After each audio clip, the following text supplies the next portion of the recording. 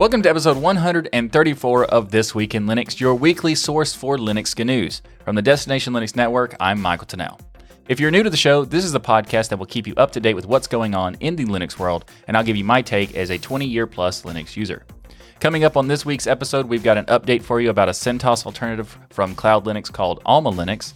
The company Slimbook announced a new laptop called the Slimbook Titan, and it is a very interesting piece of hardware with AMD Ryzen 7 and NVIDIA RTX 3070. We'll talk a lot about that. We've also got releases from big open source projects like Wine 6.0 and Flatpak 1.10.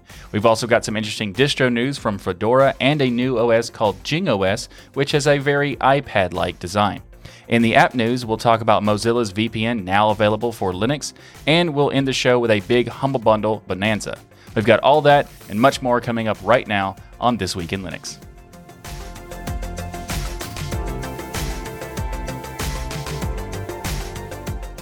Before we get started this week, I just want to let you know about a couple things related to DLN. For example, they're dlnlive.com and dlnstore.com. Both are great websites. You should definitely bookmark, check it out, especially DLN Live, because this is where you can watch the live shows for This Week in Linux podcast, as well as the Destination Linux podcast. So be sure to bookmark that and join me on Saturdays at 1 p.m. Eastern Time or 1800 UTC, or on Sundays for Destination Linux, where it's also the same time at 1 p.m. Eastern Time, 1800 UTC. And you can go to dlnstore.com to get awesome shirts like this Week in Linux podcast, or the Linux is Everywhere t-shirt that is also available there, and so much more coming soon. So check it out, dlnstore.com and dlnlive.com. Up first in the show this week, we're going to talk about Alma Linux. This is a fork of RHEL. It's a CentOS alternative that is being made by the Cloud Linux team. So this is a free Linux OS for the community, and they're planned to have the first release somewhere in Q1 of this year. And this is we talked about this previously in the announcement when Red Hat announced that CentOS was going to be changing to CentOS Streams and that sort of stuff.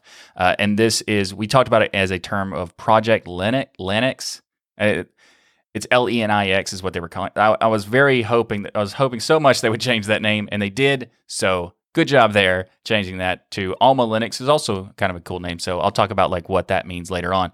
But who is Cloud Linux, right? So this company's business is taking RHEL and CentOS code and fine-tuning it into their Cloud Linux OS. This is a business Linux distro that is customized, optimized for high performance, lightweight usage and stuff for servers on web and server hosting companies and that sort of stuff, like shared hosting sites and that kind of thing. And they've had 10 years experience building and hardening CentOS Linux for data centers and hosting companies.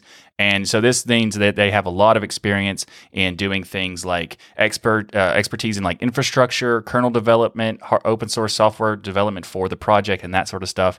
So this is a really interesting potential option for people who are looking for an alternative to CentOS since the announcement from Red Hat. In a quote I just want to give you from the Alma Linux team, they say, what motivated us to do this? They say that we're already doing it. Experience with RHEL forks towards Cloud Linux, and we have the staff, the capabilities, and the resources. And frankly, we want to put ourselves on the map regarding Cloud Linux and kernel care. It is worth the effort, we think. So I think this is a good point because, one, in terms of having an opportunity for marketing, this does get their name out there quite a bit, and also having the track record that they do have makes it a lot more appealing for a lot of people who want an alternative for CentOS and don't want to use something like Oracle because, Oracle is terrible in my opinion. When you try to destroy APIs and programming as we know it, never going to use your stuff. That's Oracle, by the way, not Cloud Linux. Anyway, going back, Cloud Linux is committed to supporting this distribution until at least 2029, they say, and they also said they're going to invest a minimum of $1 million per year to its development. And they've also said that pretty much it's going to be a binary compatible thing, which, by the way, for quick note, they're calling it one-to-one binary compatible, not bug-to-bug compatible like other projects. So, take that down. Note that, pro tip. Bug to bug is a really weird way of saying it, so don't use that. Use binary compatible. There you go. Anyway, they're also saying that the community is going to be involved in the key decision making with this. They're also going to have an organization that's open source governed. So there's going to be a partnership between the company and also the community for governing the project. They also say that they're going to have it where it's going to be an effortless transition from CentOS with a minimal investment. And they say no software changes. If you want to switch from CentOS to Alma Linux when it's ready, it takes only one command. So there'll be zero switching downtime, and migrations for even large server fleets will be possible in an instant, they say. So that is very interesting. The Alma Linux names is also interesting, and I want to talk about that for a second because their reasoning for doing it is kind of cool. So Alma is a Latin word for soul, and they say that they chose the name Alma Linux in honor of the tireless efforts of the Linux community. They say just like every developer and every user that relies on Linux-powered OS, we at Cloud Linux benefit from the dedicated and often selfless efforts of the Linux community. This community is the soul of Linux. And I think that's just really cool. I think that's a really nice way of putting it, and it's a really interesting way of describing the community as a whole, because I totally agree the soul of Linux is the community, and one of the best things about being a part of the Linux ecosystem is the Linux community in general. So I like that. Anyway, if you'd like to learn more about Alma Linux or other stuff that Cloud Linux does, I'll have links in the show notes below, so check that out. Up next in the show is the latest release of the Wine project, which is a big major release of 6.0, and that has been rolled out and has around 8,300 individual changes for this release. And there's a lot of things that are in this release. The changelog is huge, so we're just going to cover the highlights. So there's new features in the Direct3D 11 support for per render target blend states, dual source blending, multi-sample, anti-aliasing sample maps, that sort of stuff. Also, support for Direct3D 9 alpha to coverage multi-sampling has been added. There's been experimental Vulkan backend support for Wine D3D. Direct Show and Media Foundation support has been adding, allowing many more types of media from Windows games and applications to work and that sort of stuff. Also, support for more graphics cards and newer graphics drivers. Core modules and PE format is now available. This is to help a number of copy protection schemes that check that the DLL files on disk match the in-memory content, so that makes it these applications run better and more performant, and also get through the copy protection issues. Not necessarily saying that you can't. Anyway, it's not a hacking thing. It's just more in the sense of letting it recognize that it is a valid thing. And also, initial USB kernels driver support has been added. Raw input device support, as well as WebSocket API support has been added. And also something that's kind of interesting is the mouse position history is now implemented for games that want to have more precise mouse positions, which is really nice. It also has better multi-monitor support. And let's talk about the quick difference between Wine and Proton, because I'm sure a lot of people are kind of curious, what's the difference between Wine and Proton? Well, if you like a much clearer explanation, let me know in the comments and I'll make a video on this specifically, but the gist of it is, Wine is essentially the base for Proton, and Proton is built with gaming in mind. Wine and Proton are quite similar, but Wine is a more conservative in their development, so they take longer for their releases, and they're more focused on the stability of stuff and things like that versus the compatibility and quick support and that sort of stuff. So it's not that saying that Proton is not caring about stability, it's more as like they care about focused on getting the game support as fast as possible. And it's also worth noting that Proton doesn't wait for Wine releases to implement new Wine features. So those wondering how long it will be for them to wait for Proton 6 to come out, well, you don't really have to do that, because much of the work in Wine 6 is already in the latest version of Proton in the Proton 5 series, so you don't really have to wait for that. So there's a significant difference. If you want to learn more, let me know in the comments below and I'll make a video about that. I am also very excited that so much work is going into Wine and Proton these days, because while I personally don't use Windows, there are some Windows-focused apps that do interest me quite a bit. And so I'm really happy that there's a lot of work in this space. And if you'd like to learn more about this latest release of Wine 6.0, I'll have the announcement post from the Wine HQ in the show notes below.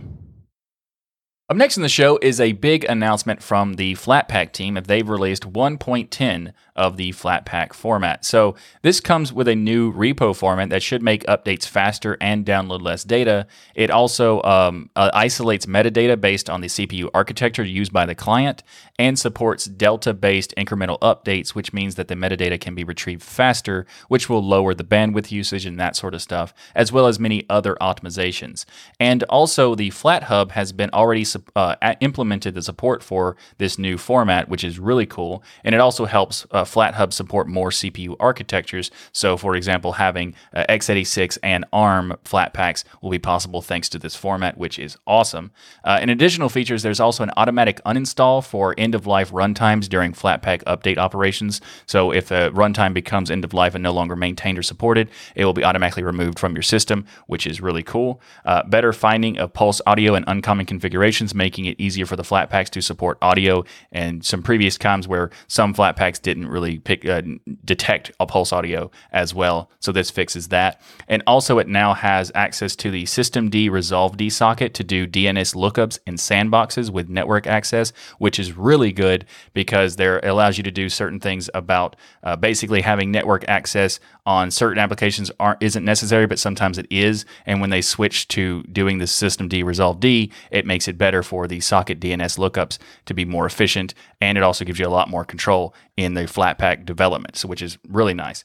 And also Flatpak's repo, like FlatHub, can benefit in a new summary file format that mark all FOSS apps and allow users to use like a FlatHub-FOSS remote style without the need to maintain two separate repositories. And I think this is great, not only for the option to be there for the users, but also distros that insist only on having FOSS-only packages by default. They can now possibly start shipping FlatHub pre-configured to use it, which I think is great news.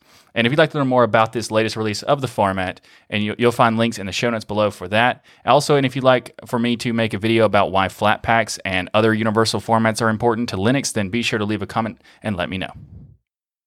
This episode of This Week in Linux is brought to you by DigitalOcean and their app platform. DigitalOcean's app platform service is a solution to build modern cloud-native apps. Use a simple, intuitive, and visually rich experience to rapidly deploy, build, manage, and scale apps. It has support for multiple languages like Node.js, Python, Go, PHP, Ruby. It also has support for static sites and Docker. And it has high scalability with a zero infrastructure management structure.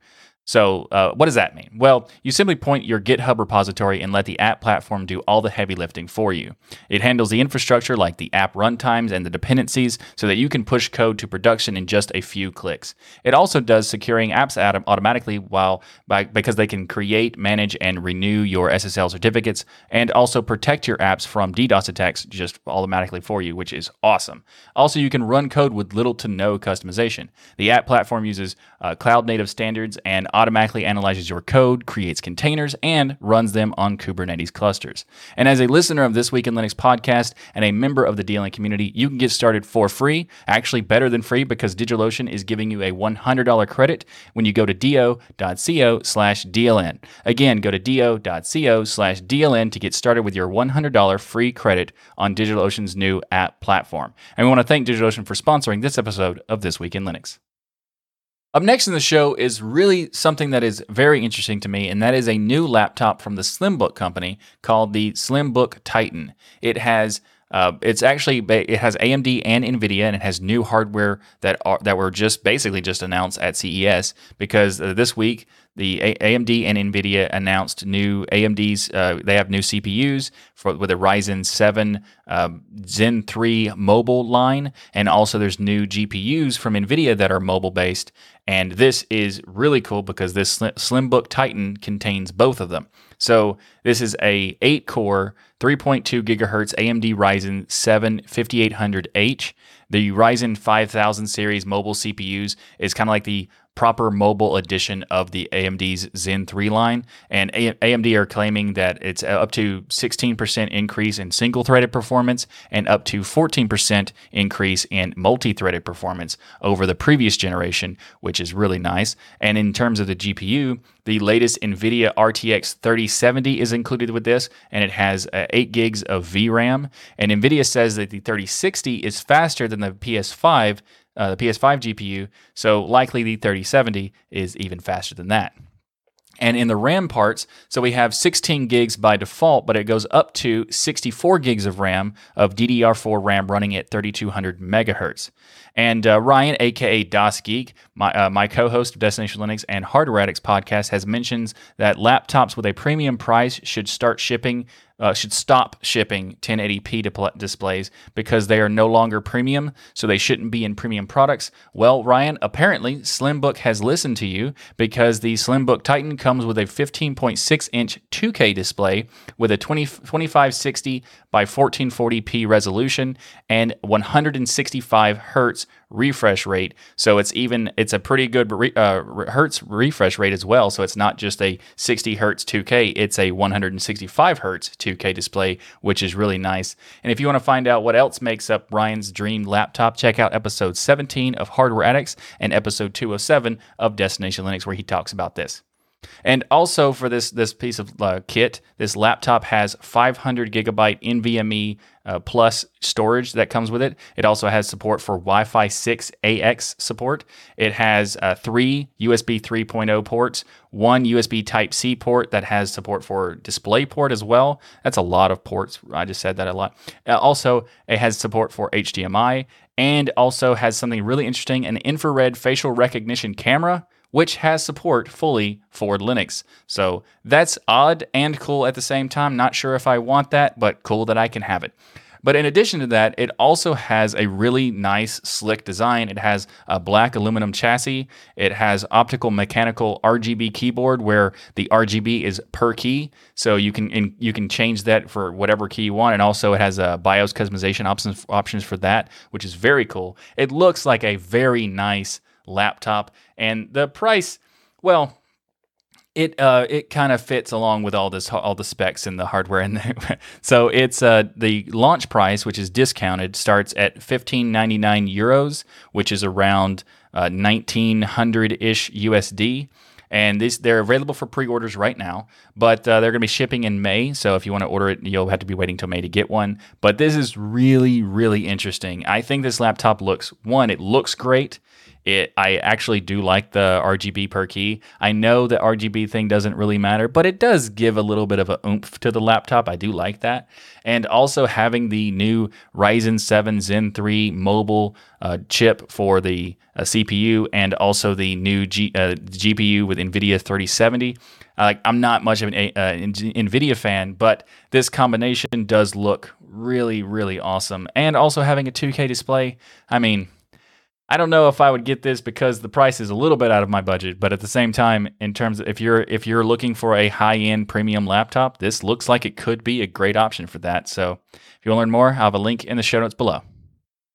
Up next in the show is something that I have been wanting for quite a long time because Fedora announced this Silverblue structure, which is an immutable desktop operating system that has the GNOME workflow. And I do think that's cool, but I was really hoping for at some point having a Silverblue with KDE Plasma, and that is what they're doing. So Fedora Kinoite is basically an immutable desktop operating system featuring the KDE Plasma desktop based on the same technologies as Fedora's Silverblue. So what exactly is Silverblue? What's a immutable desktop? Essentially, it means that it's a read-only by default file system with a layered structure, and it also has atomic updates, which is really cool because this allows you to do a lot of interesting things in terms of like not having to worry about the stability and the reliability of the system. And it also allows you to switch back and forth between different branches without having to worry about any kind of compatibility breakage. Like you could go from Rawhide to stable to updates testing branch and a back and forth, all kinds of stuff without and having to worry about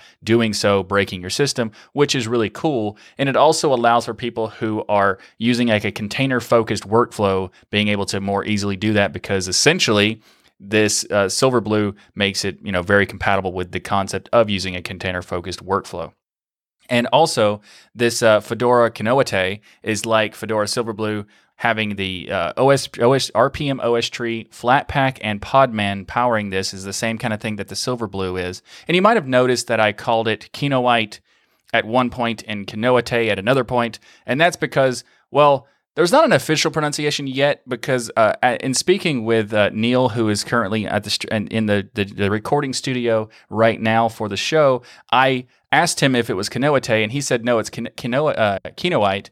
And turns out both of those fit pretty well with the terms of this, for the KDE Plasma version, because Kinoite is a blue mineral, which also starts with a K, so it kind of fits with the whole KDE scheme.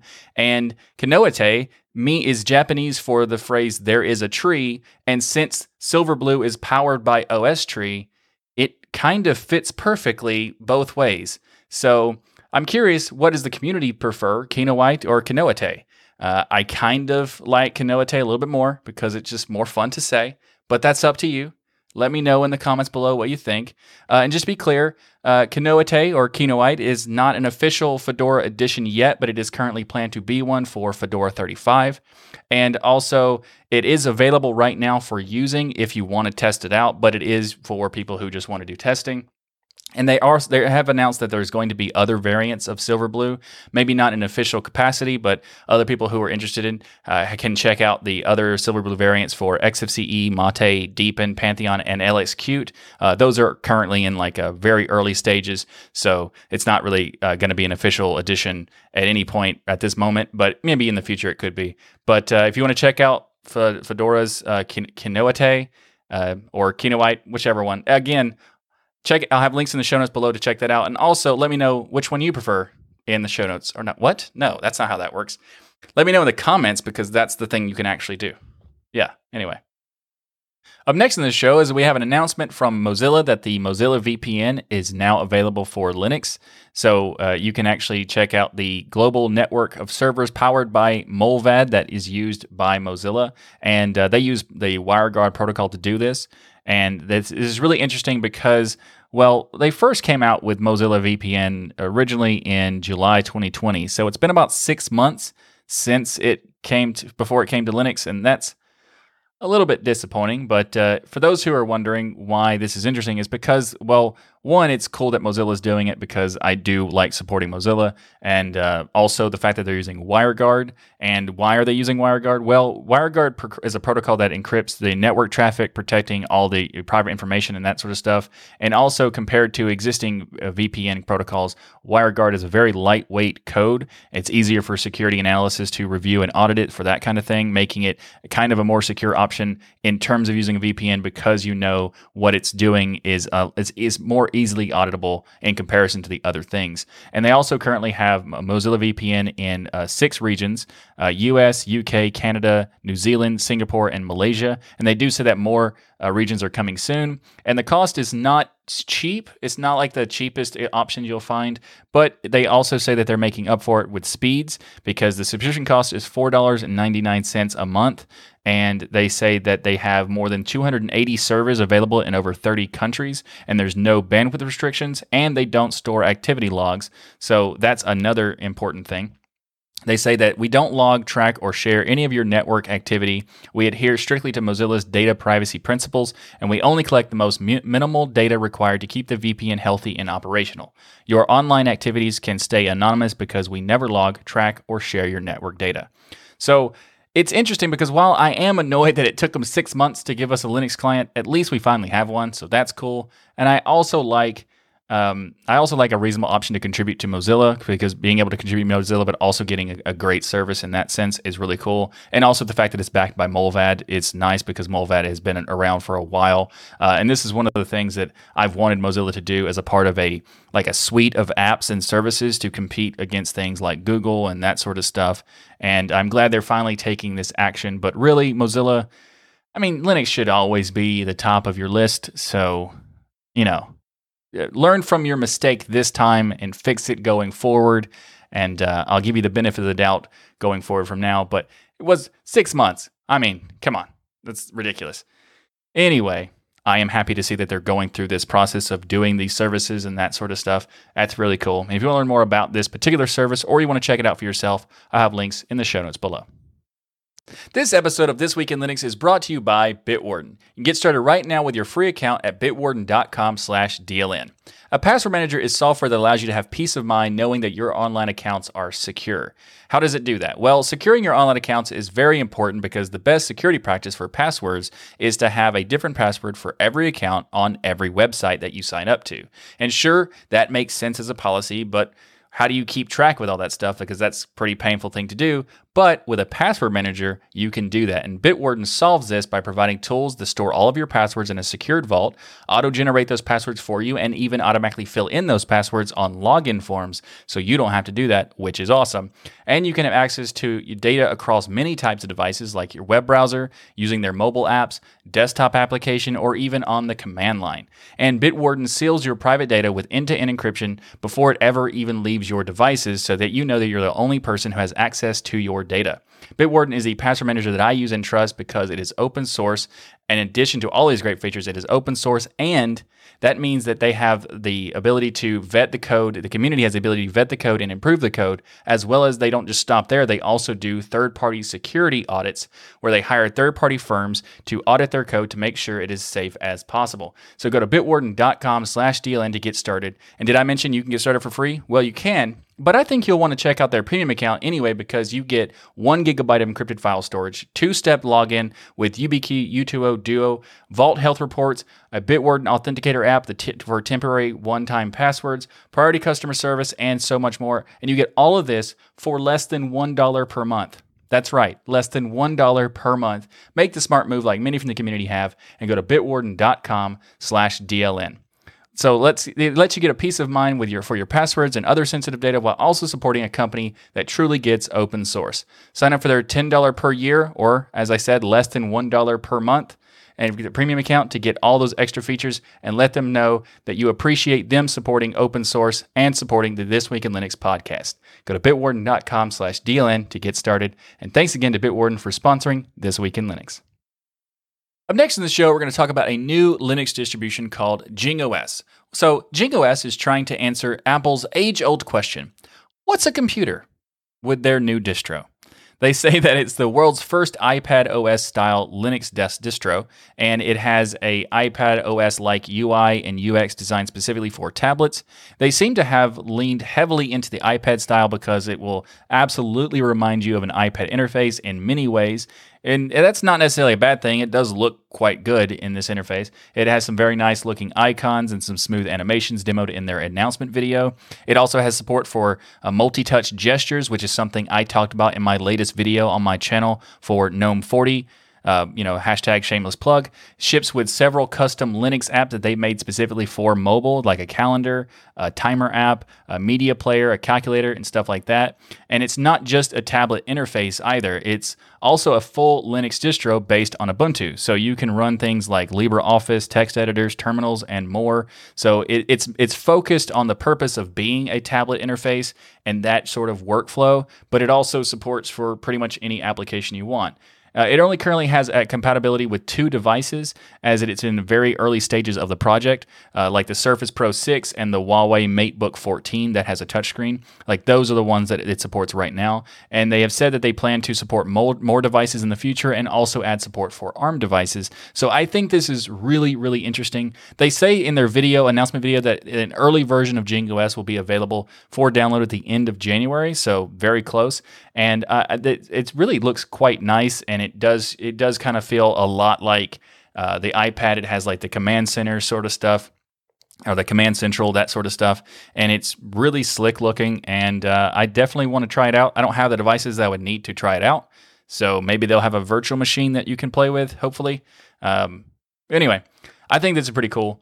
Let me know in the comments below what you think about this style of having a distro built for tablets that then also has the ability to use certain applications, or do you prefer an application like a distro being built for desktop usage that also has the ability to run on a tablet in an interface style? Like, what is your preference of what should be starting from the starting point in these kinds of things?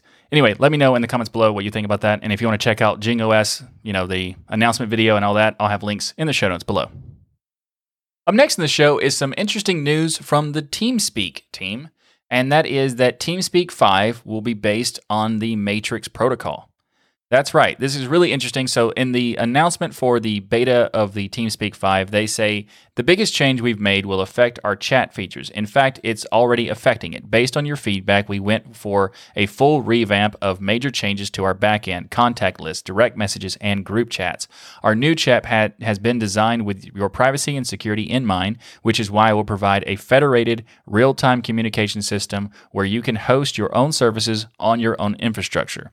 And while this official statement doesn't necessarily mention specifically Matrix, if you dig around enough, in their forum, it says that they actually have confirmed it. TeamSpeak's Chris R. confirmed it in their forum that the new chat solution is in a comment thread. He says that we use the Matrix protocol only for the messenger part. The rest does not require a different TeamSpeak server. So this is related to the chat stuff and that sort of thing. The actual communications through the voice chat, that's still going to be going through TeamSpeak's software, which makes sense because they wouldn't want to replace it. And at the same time, because Matrix protocol doesn't really have a feature complete in terms of the voice chat part. So that kind of makes sense. And you may be thinking to yourself, TeamSpeak, that's a name I haven't heard in a while. And I have to agree with that because I thought it was just interesting to find that they are switching to support for Matrix because I think that TeamSpeak is still fairly popular. It used to be ridiculously popular, but it's been a long time since I've heard much about that product. But the fact that they're switching to Matrix Protocol is really interesting, especially since the Matrix Protocol has been gaining a lot of traction recently. And I think this news is interesting for the adoption of Matrix more widely. So I'm curious to see how it works when they finally release TeamSpeak 5 with support for Matrix. So that's pretty cool. And I think it's just overall interesting that they're implementing Matrix for this purpose because, having another client that does this kind of thing, that the main value of Matrix is that it's a decentralized but federated protocol that allows you to have multiple clients and build your own thing out. And a lot of the times that you look at the different clients and they're not that great, maybe TeamSpeak will provide a good solution for people who are wanting that kind of thing. Maybe. I don't know. It'd be interesting to see what happens with that. So that's why I wanted to talk about it. There's also a lot of other improvements coming with TeamSpeak 5. I'll have a link to their forum post talking about these changes in the show notes for you if you want to check those out. But I just wanted to talk about the Matrix thing because I just think that's really cool. Just see what happens with that. And I'll keep you posted on that in the future episodes if there's something that's worth talking about. But if you want to learn more about it right now, links in the show notes. And finally this week, we're going to talk about the Humble Bundle Bonanza that's going on right now. There's a bunch of bundles that are really interesting, and including one specifically for Linux. So it's Linux by Apress. This is a Humble Book Bundle that gets you ebooks like the Linux Philosophy for Sysadmins, Using and Administering Linux Volume 1, and Linux Sound Programming, as well as many, many more. There's also another one for front-end web development by Packet. This is the Humble Book Bundle that gets you books like Learning React, Building Forms with Vue.js, and Learning Angular, and many, many more as well. And the next bundle I want to talk about is the Humble Game Dev Map and Level Creator Bundle. It gets software and assets to build your own game maps and levels like Cartoon Platformer Pack, Fantasy Map Pack, Pixel Art Tile Set Collection, and much more. There's actually quite a few other bundles that I wanted to talk about, like the Music Producer 2 and stuff like that. But there's not enough time. I think there's like 9 different ones. Actually, no, 10 different ones that I wanted to talk about. So I'll have links to all of those in the show notes if you want to check those out. In addition, including the ones I didn't talk about. But I also want to be clear that the links in the show notes are affiliate links. So if you do use those links, that will give a small commission basically to this channel and this podcast to, as like a, as a thank you for promoting it or whatever. I don't know. If you do decide to purchase these bundles, please use those links below because it does support this channel and this podcast. So yeah, I have links for all of those in the show notes below. Thanks for watching this episode of This Week in Linux. If you like what I do here on this show, please like that smash button and be sure to subscribe. And also ring that bell to get notified when I make new episodes. And if you'd like to support the show and the channel, we have multiple ways to contribute via PayPal, Patreon, and many others. You can learn more by going to tuxdigital.com/contribute. Or you can order the Linux is Everywhere t-shirt by going to dlnstore.com. You can get the Linux is Everywhere shirt, or you can get the one I'm wearing right now, the This Week in Linux t-shirt, as well as many more. And even we have more items coming, like hats and a bunch of cool stuff, so check that out, dlnstore.com. And if you like some more podcasting goodness from me, then check out the latest episode of Destination Linux and Hardware Addicts, as I'm a co-host of both of those shows on the Destination Linux Network. You can go to destinationlinux.network to check those out. And just a reminder, the show is live every Saturday at 1 p.m. Eastern or 1800 UTC, so join us in the live chat room to discuss all the latest Linux news each week by going to dlnlive.com. Thanks again for watching. I'm Michael Tunnell with the Destination Linux Network, and as always, keep using, learning, and enjoying Linux. And I'll see you next week for another episode of your weekly source for Linux good news.